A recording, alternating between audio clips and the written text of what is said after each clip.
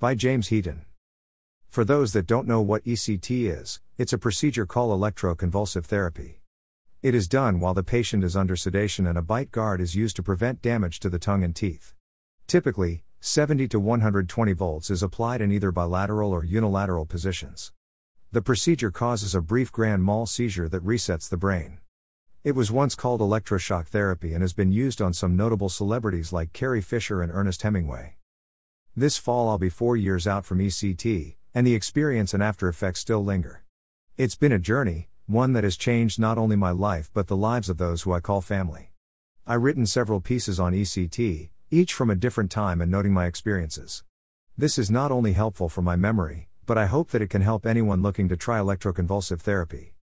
After a week in the behavioral health facility aka the mental hospital in the late summer of 2018, I was told by the doctors that the best treatment for my obsessive suicidal ideation was several sessions of ECT. My bipolar disorder had pushed me to edge of breaking. It was either ECT or another week or 2 in the hospital. I chose ECT. I did 8 sessions over a 2-month period, and instead of doing the 15 sessions suggested, I ended it at 8. I felt like any more and I would be lost forever. The sessions were exhausting, and it left me dazed and confused. My memories had all but disappeared. My balance was off and all I wanted was to sleep. My wife watched from the distance as her husband began a change that would be both saddening and life-changing. After the 8 sessions, I no longer obsessed on suicide or self-harm. Instead, I was in a state of confusion daily. I felt unsure of my balance, and I slurred my words. Instead of the chatty, hyper person everyone knew so well, I was quiet and distant. My mind was silent when it had once been plagued by constant noise and chatter. This lasted a few months, then slowly began to get used to the feelings of fatigue and confusion. But every day was a struggle. My memories had been wiped, simple things that I should have known were gone. A year after the procedure, I noticed cracks in my teeth and have had 1 tooth pulled from the break and 2 others that are broken as well. The seizure can cause not only tooth damage as well as sore or torn muscles, and in some instances the patient loses control of their bladder during the procedure. Although this isn't the case for every patient, I have discovered through reading hundreds of stories from patients that these things do in fact happen regularly. For 2 years the things I didn't know plagued me. It was a very confusing time for not only me but for my family. It was as if I had awakened from a long coma, and I was forced to relearn the simplest of things. I learned that the things that I didn't know were the worst part of the entire procedure. What memories have been permanently deleted from my brain? There are times when I look through old photos that I see events that I can't recall being a part of, but there I am in the picture. My condition improved every few days over the next few years, but the hardest part was learning my past from my wife.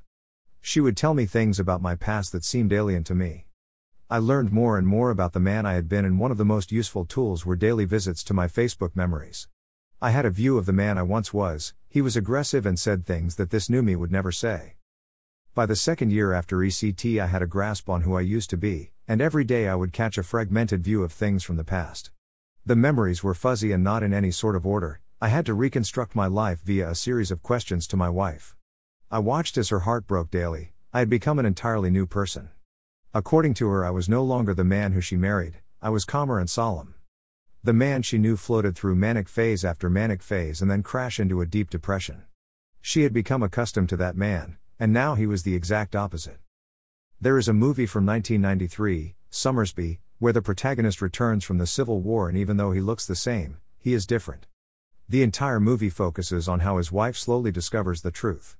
He had met her husband in a prison and their appearances were so similar that it was enough to convince the wife that he was her husband. I felt that this movie depicted the reality of ECT in a distinct perspective. I had been one man before ECT and returned someone completely different. I used this movie as a way to explain to others what I was experiencing. 3 years after, and I was calmer and more complacent with life, but still I learned daily something new about my past. I grew to dislike the man I had been. He was the evil side of me, the broken and unhappy side of me. I had tried to reconnect with people in my life that were important to me pre-ECT, but the feelings weren't the same. I had to relearn how to play guitar, something I excelled at, and it took a while to regain my skill level. I found a clarity that had never been present before. It was as if there was a small part of my brain that was normal, and it could see the bipolar part. This new section of my brain could identify when I was doing something that was bipolar related. I had a new outlook on my behavior. The anger I harnessed for years had faded and I could enjoy the new me. Music that I had loved in the past was new to me, clothes in my closet were strange to me. Where had all my possessions come from? Where did I get this and when did I buy that? Things were strange and daily I realized that ECT had wiped so much from my brain. I felt like I was living in somebody else's body. I would stare at the mirror and try to understand who was looking back at me.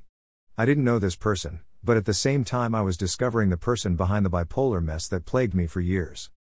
Heading into my 4th year I would have days that the bipolar peaked, those old feelings of hopelessness would appear and then disappear.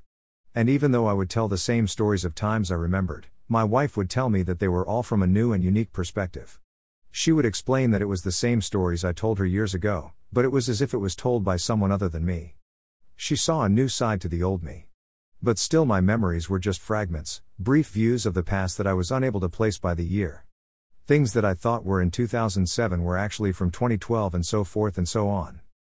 My wife and I recently took a much-needed vacation. Over the last 3 years I had published 4 books and I was accessing a new part of my brain that was flooded with thoughts and creativity. I published 4 series on the Kindle Vella program, weekly series of stories that flowed from my brain. I worked daily for hours, lost in writing and creating. I had become a much better musician by this time, but I was exhausted from dividing my creativity between music, writing and art. The vacation was my time to relax for once. I was able to sit on the beach and just stare at the water for the first time in years. My wife told me that the old me couldn't be still long enough to just relax in thought. Sitting on the beach I wrote for brief periods of time, working on plotting my stories. The creativity flowed and yet I was feeling new feelings. Being on a beach that we had always visited throughout the years brought on a flood of memories. But these new memories weren't in order by year, I couldn't tell the difference in 5 years or 15 years. Luckily, I had my wife to guide me. Processing these memories wasn't easy, and it was in fact, overwhelming. On our 3rd day of the vacation, we spent part of the day in the pool. The sparkling water, my body floating in the warm water, I was bombarded with a flood of memories. Things I hadn't felt or thought of in years suddenly filled my head. My wife could see I was visually disturbed by these memories. I explained that I had so many glimpses of the past, things I didn't know that were in my head, things that were buried deep into my brain. The pool had triggered these memories in a way that I couldn't have imagined. I realized that there were things that could trigger these memories that I thought I had lost. It was a lot like trying to recover old computer files. Some files were fragmented and destroyed. It made me realize how much like a computer our brains actually are. I had looked forward to spending a full day visiting the town of Savannah, but I decided against it because I feared that the memories would be overwhelming and could be different from what I thought I knew. I didn't want to tarnish the pleasant memories of my years spent in college in the beautiful city, the days when I moved back after my divorce from my first marriage. Those memories, the ones I had, were all pleasant. What would happen if those memories were false? How could I live with myself if I went to Savannah and new memories surfaced, destroying the facade of happiness that I held onto like a security blanket? This was very strange for my wife, to see me sway away from visiting the one place on earth that I called home. I wanted to hold on to the good memories and not taint the things in my head. How was this an effective way to live? Being afraid to destroy something so cherished because I couldn't trust my own brain. I wasn't prepared for this new feeling, these realizations that old memories could be false.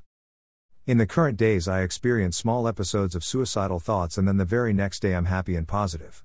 I've considered doing ECT again, but I have to say that, even though it did its job, it was a life-changing experience that I honestly do not wish to repeat. The thought of experiencing the absolute bizarre feelings of the process are enough to sway my mind. The one thing that stands out from my time receiving the treatment was waking up from the sedation and feeling terrified at the state of mind I was in. Those moments in recovery were the strangest moments of my life. The noise in my head was haunting and unsettling. I've had an ever-changing view of the session I experienced, directly after I said I would never do it again. After the first 2 years I saw it as a necessary thing but still disliked the experience. I have even said in the past year I might reconsider it, but the loss of memories is the clincher. Losing years, losing precious memories that I might never recover is more than I can't handle. I appreciate how it reset my brain to a point that I had a greater and clearer insight, but the trauma of the experience was too much. I hold firm on my stance that if a person is consumed with suicidal thoughts and nothing can change their mind, if medicine and therapy become useless, then ECT is the best option. But being bipolar is a lifelong commitment to medication and therapy. Weekly or monthly visits to a licensed, professional counselor are essential. Medication and regular visits to a professional psychiatrist are the most important treatment. A life of consistent medication adjustments is difficult but necessary. So, to summarize, ECT is a lifesaver for those that are plagued with the constant desire to harm themselves to the point of ending their life. But for people who only suffer from mood swings, I wouldn't recommend it. I look forward to seeing what the next year reveals as my brain heals more and more from the treatments. Disclaimer: these views are not based on a medical expert's opinion but from an actual patient who has experienced ECT, and the article is not meant to diagnose or offer medical advice. You should discuss these things with a licensed medical doctor.